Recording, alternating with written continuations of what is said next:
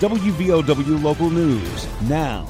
Southern West Virginia Community and Technical College will host trunk or treat events on the Logan and Williamson campuses. I'm Aaron Stone. Southern's employees, departments, and organizations will be joined by other groups and businesses in the community to offer one-stop trick-or-treat bonanzas. In addition to all the vehicles, Southern will have information stations set up passing out new Halloween merchandise, T-shirts, and more. Southern's communications director, Bill France, said events like Trunk or Treat are ways Southern stays connected to local communities.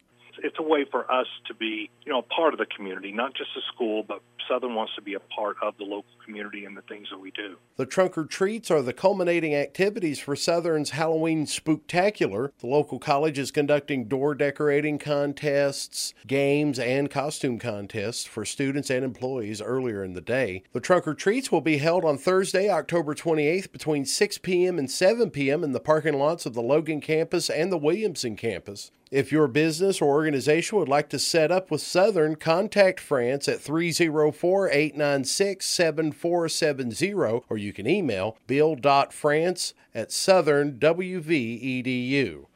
This is WVOW Logan. Are you or a loved one suffering from a chronic wound that won't heal?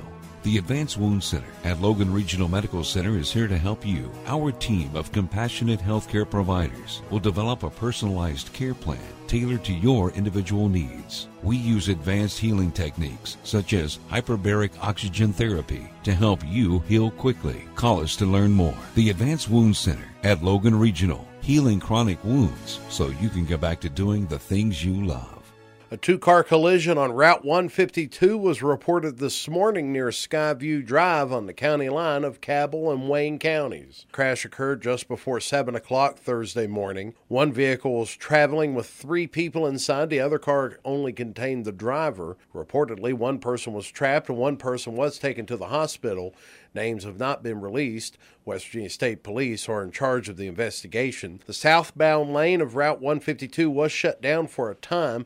It has since reopened. The West Virginia Department of Health and Human Resources reported Thursday that active coronavirus cases in West Virginia stand at 9,904, and 50 additional deaths have occurred attributed to COVID-19. West Virginia's death toll has now surpassed 4,000 and currently stands at 4,048. There were 1,264 new cases of the virus reported since yesterday. And we're just a week away from a DUI checkpoint scheduled in Logan County. The West Virginia State Police will be conducting the checkpoint on Thursday, October 21st next week. Checkpoint will take place between 6 o'clock and midnight at Deskins Edition, with an alternative checkpoint designated on Route 73. According to a press release from the Logan Detachment, checkpoint's primary focus is DUI enforcement. Moreover, drivers will be checked for all driving infractions during the checkpoint. Get local news on demand at WVOWradio.com and on your smart device. This is WVOW Logan.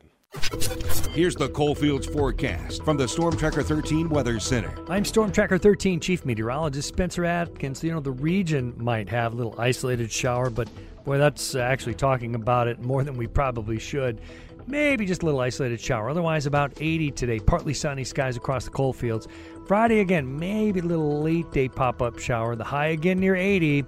But then rain does become likely, and let's say even before the sun comes up. Saturday, till the afternoon, then things dry out. It will be cooler in the mid-60s, and then we're cool in the 60s for several days after that. I'm 13 News Chief Meteorologist Spencer Atkins. Listen throughout the day or click on tristateupdate.com for more weather information from the Storm Tracker 13 Weather Center. Your voice, news, sports, weather, politics, the latest information. First, WVOW and WVOWradio.com.